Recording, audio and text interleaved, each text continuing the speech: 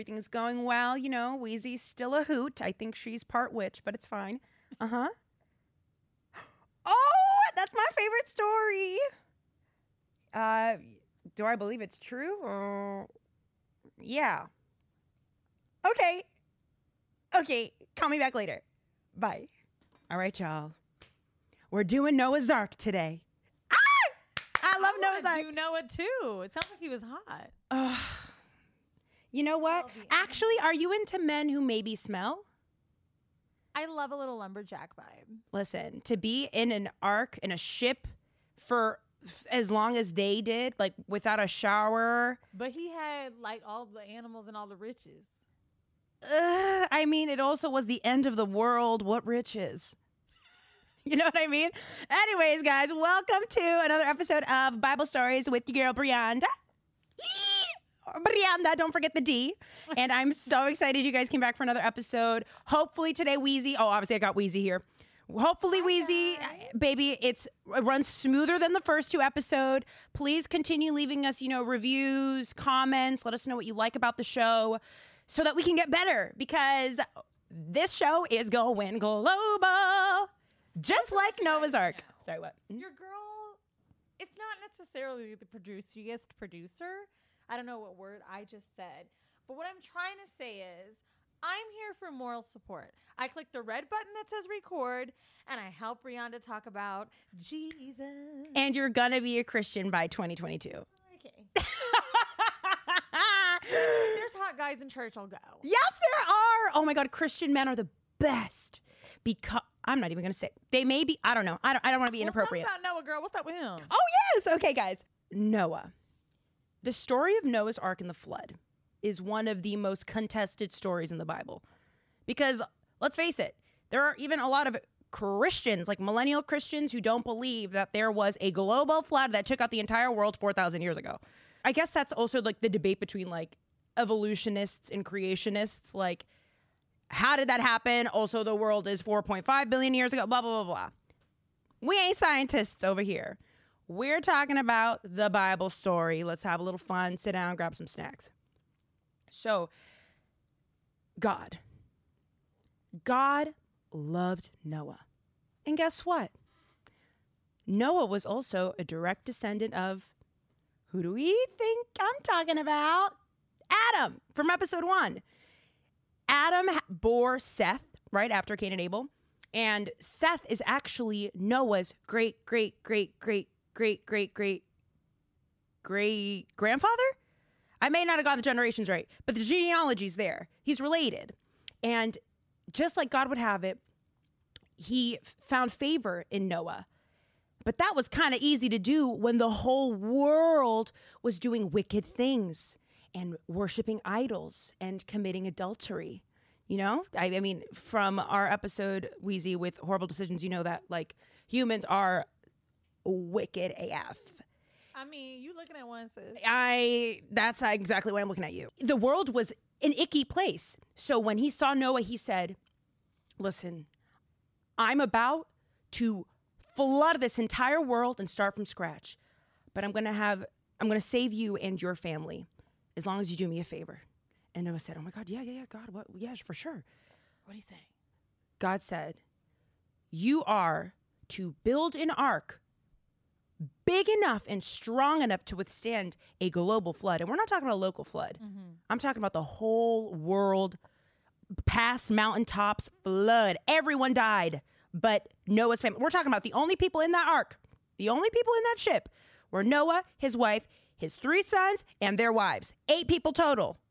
Let me get the direct scripture. This is where they must get sister wives from. Listen. God told Noah, you are to bring into the ark 2 of all living creatures, male and female, to keep them alive with you. By the way, this is Genesis 6, verses 19 through 22. Verse 20. 2 of every kind of bird, of every kind of animal, and of every kind of creature that moves along the ground will come to you to be kept alive. You are to take every kind of food that is to be eaten and store it away as food for you and them. And Noah did everything that God commanded. Another thing is he didn't tell him to pack up like aquatic animals because hello, as a flood, they'd be fine. a lot of people are like, how did you put freaking 14 million species in that ark? I don't necessarily think that he was taking every single one, but for the sake of the story, it really doesn't matter. Point is, it was a zoo in there. And God promised Noah that once he did this, he was going to promise him all the land. His family was going to be prosperous. You know, much like a lot of the covenants that God has given with like the prominent Hebrew figures. Noah was nothing short of that. So after he makes the ark, it takes him about a century, 120 years to build, right? But wait. Yeah, what? How old was he? Oh, that's a very good question. So, you know, in biblical times, everyone was like 500. But I think at the time that Noah was building the ark, he had to have been like 100 already. Or like more, 150, 160, older. Are you serious? Yeah, he was older. I think, no, maybe 300. Noah was probably 300. No, I lied. I don't want him. Wait, but it's different. Because in my head, I'm like, oh my God, all that experience. Just you wait until we talk about Abraham and Sarah. Because that is funny. Okay. So anywho, it starts raining, storming, 40 days and 40 nights in the ark. Now, could you imagine? That's a movie. Yeah. And much like a lot of the parts of the Bible, a lot of numbers and stuff, like they repeat themselves, like 40 days, 40 nights, Jesus coming back, you know what I'm saying? No? Huh. We'll get to that episode for you, baby.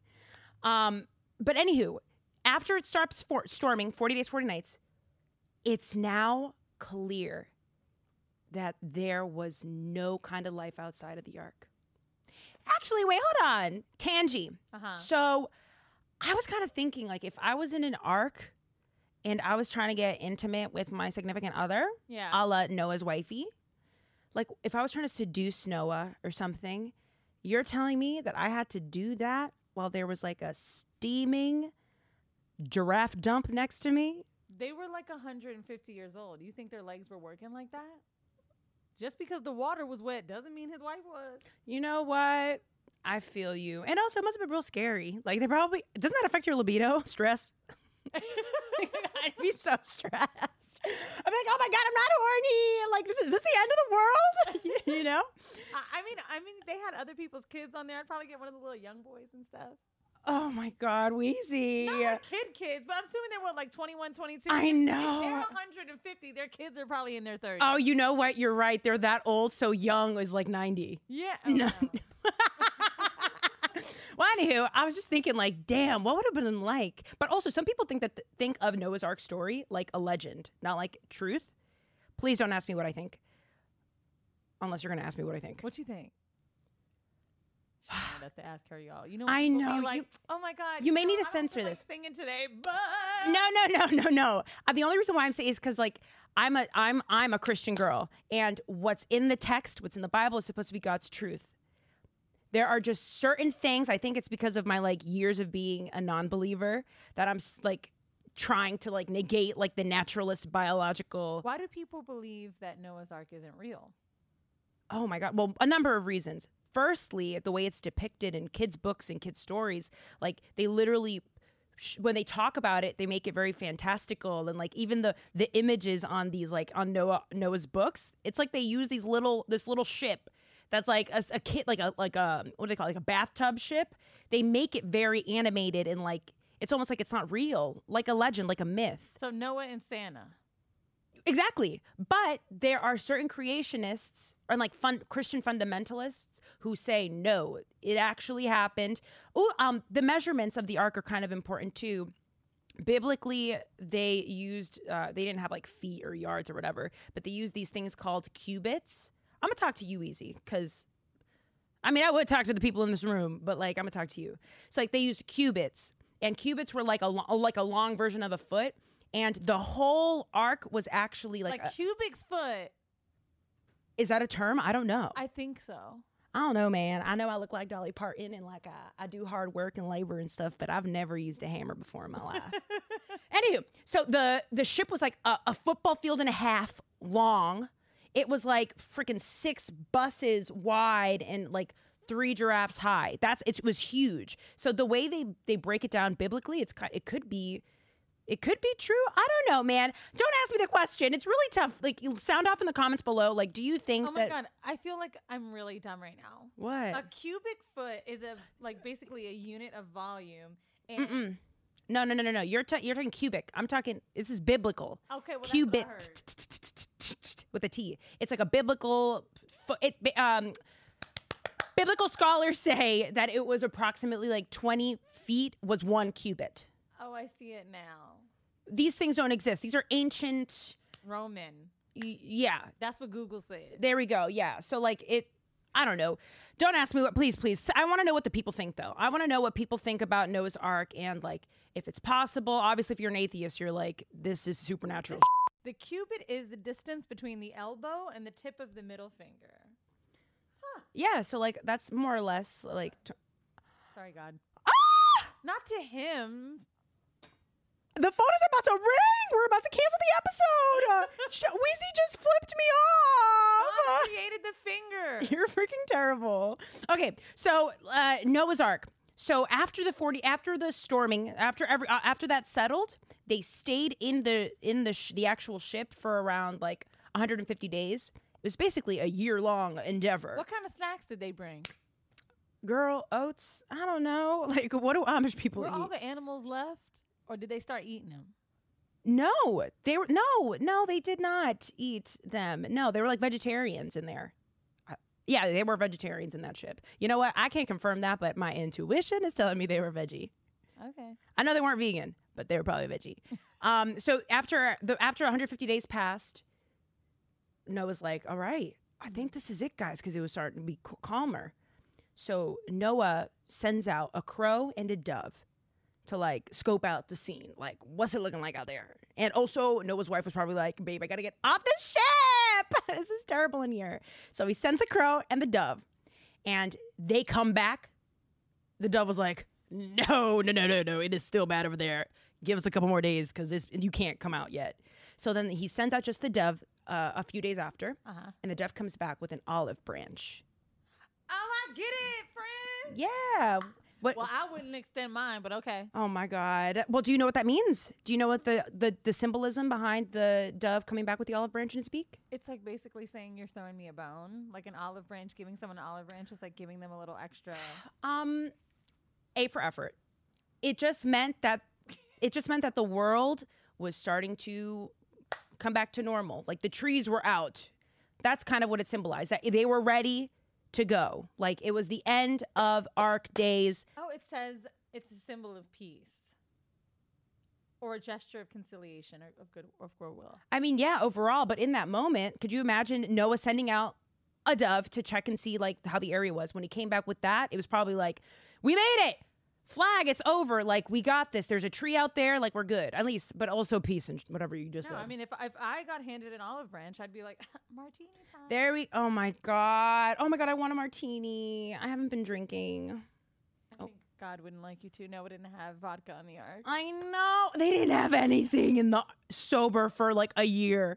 No wine, nothing. You know the girls were pissed. Technically, you've been sober for a year. Wait till we do the celibacy episode. Oh, I know, guys. A year? 3? I told you.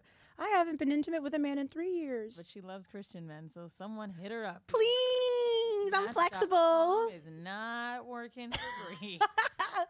Okay, wait. So, long story short, the story of Noah ends with God congratulating Noah, thanking him for what he's done, and also Noah thanking God. Thank you so much for committing for this task. Thank you for imparting me this honor of being the only living humans on the planet. Thank you, God, for having mercy on me and my family.